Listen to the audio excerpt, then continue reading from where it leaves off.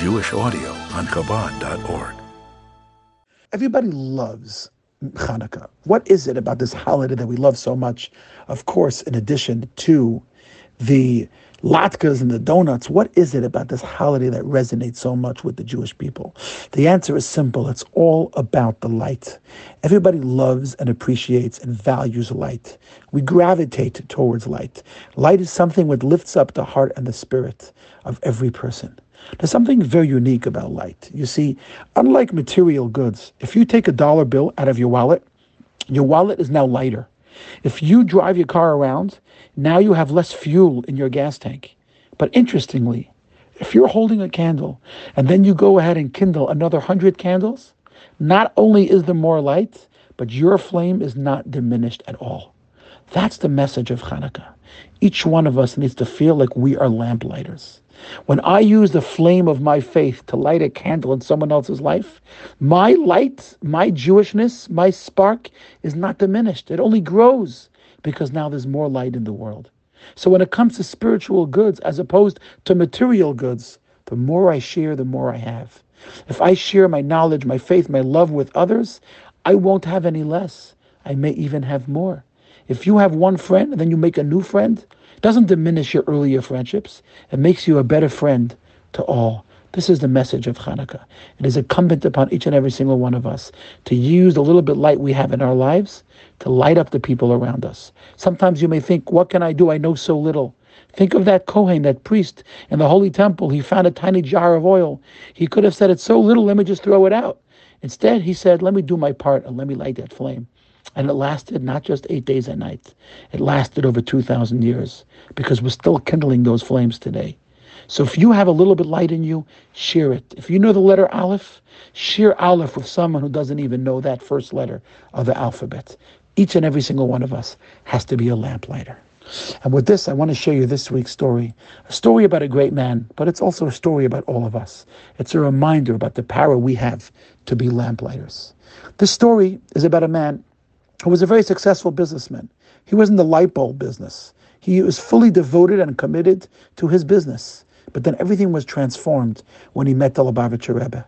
This man's name was Avraham Yitzchak Glick. He was a businessman in London, and everything was going nice and fine in his life, fully immersed in his business endeavors, until he met the Rebbe in a private meeting. And the Rebbe said to him, you manufacture light bulbs, correct? A bulb lights only when someone turns it on. Similarly, everywhere you happen to be on business, you must illuminate and turn on Jewish souls. And since that encounter with the Rebbe, that became his life's goal. Turning on Jews. Wherever he went, he would spread Judaism. Now, join me for this special story. It is just a few days before Chanukah, Shabbat afternoon, 1973. The Lubavitcher Rebbe is in 770 Chabad World Headquarters, leading a Farbrengen with thousands of Jewish people who are gathered around to hear the infinite wisdom which the Rebbe is sharing.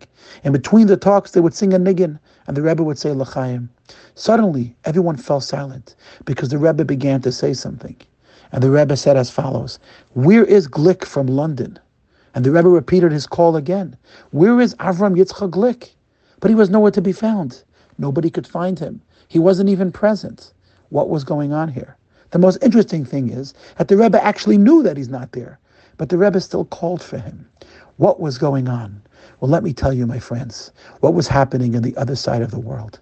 That Shabbat, while the Rebbe was asking about Rabbi Glick, he was actually stuck in a small island called Majorca in Spain.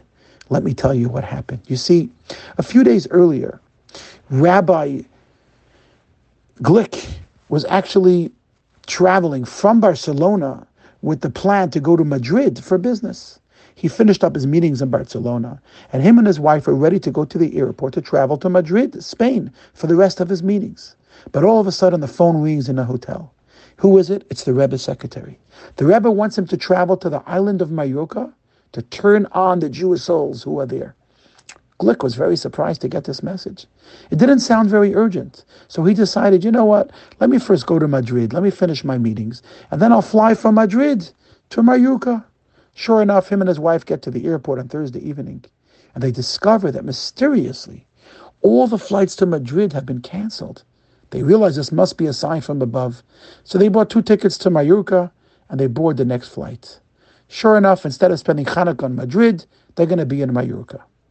Only moments after the plane took off, the sky suddenly blackened and severe storm winds began tossing the plane back and forth, up and down like a toothpick. The end was near. The passengers, even grown adults, began screaming and weeping hysterically like children. But him and his wife were very calm. They were sure that if the Rebbe sent them on a mission, there was absolutely nothing to worry about. And their calmness is really what kept everybody else sane. Everybody was watching them and seeing how calm they were. When they miraculously landed in Majorca, the plane attendants and the passengers and even the pilots were thanking them so much for keeping them so calm during this flight. When they finally landed, they also found out why all the flights to Madrid were canceled. It turns out the Prime Minister of Spain has been assassinated by a terrorist bomb, and Madrid has been closed off, and the country was in an upheaval. They immediately headed out to the largest hotel, and as soon as they arrived there, they settle in the room when once again the phone rings, and this time it was Rabbi Leibel Groner, the Rebbe's secretary. And he said as follows: the Rebbe just finished writing 2 very long and interesting letters. And the Rebbe wants that you should copy over the letters word for word, translate them into Spanish, and read them over Shabbat to the Jewish people you meet in that hotel where you're staying. Rabbi Glick knew this is not going to be an easy task. First of all, he was exhausted from his very, very scary journey. It's going to take him a long time to copy the letters over the phone on dictation because there was no fax machines. And secondly, who knows if we'll find a translator who's willing to do this job tonight and have it ready by the morning? And finally, there's probably no Jews in this hotel in the middle of nowhere in Majorca. And even if he did find a Jew, will they want to listen to this long religious letter from an unknown rabbi in New York? But Rabbi Glick knew that if he's on a mission, he's got to follow the calling. He didn't sleep that night. He stayed on the phone for hours and copied over word for word of that letter. And sure enough, he found early that morning a translator. And they worked for hours. And by the time they hit noon on Friday afternoon, everything was ready. Rabbi Glick and his wife realized, now our job is to find Jews. To their shock and utter surprise, they discovered that most of the guests in that Hotel Del Mar in Majorca, Spain, that weekend were actually Jewish. He stood up on one of the chairs in the lobby and he yelled out Shabbat Shalom to everybody.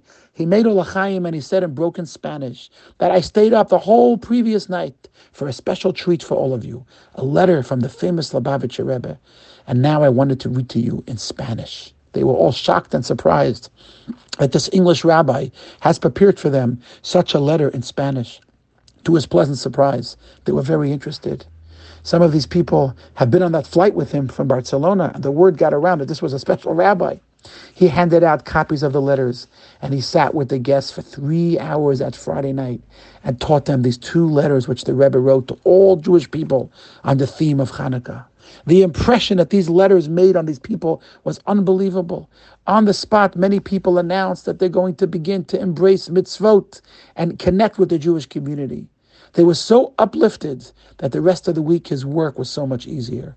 Everybody was talking about this rabbi and his wife who were visiting. They gave him a list of all the Jews that live in the area. And he went and he visited each person. And everybody responded so warmly with such excitement.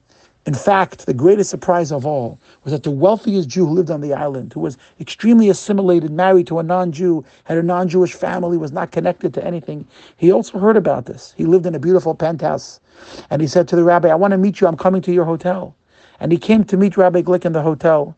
And Rabbi Glick played for him a powerful recording of the Rebbe singing a moving tune of Tzama Lecha Nafshi. And the man started crying. And he said, you reminded me of my youth. And he said to Rabbi Glick, I want to do something. What can I do? What can I do for the Jewish people on this island? And then after a moment's thought, he said, you know, Rabbi Glick, I live on the penthouse overseeing the entire island. I'm going to put up a big menorah that the entire city can see the lights of the menorah every single night. And that caused such a tremendous inspiration. The whole island was on fire. Every Jewish soul was kindled. Several weeks later, After they returned home, Rebbe Glick and his wife received a long letter of thanks from the Lubavitcher Rebbe. And the Rebbe said, I'm going to write you this letter in English because I want you to make copies and send it to all the Jews on the island. And in this letter, the Rebbe spoke about the idea that every Jewish person needs to be a lamplighter. And whenever you find yourself in a place, you're there because you have to light up that place. It is up to you to make a tremendous impact in every place you go. And after he received that letter, he also received a phone call.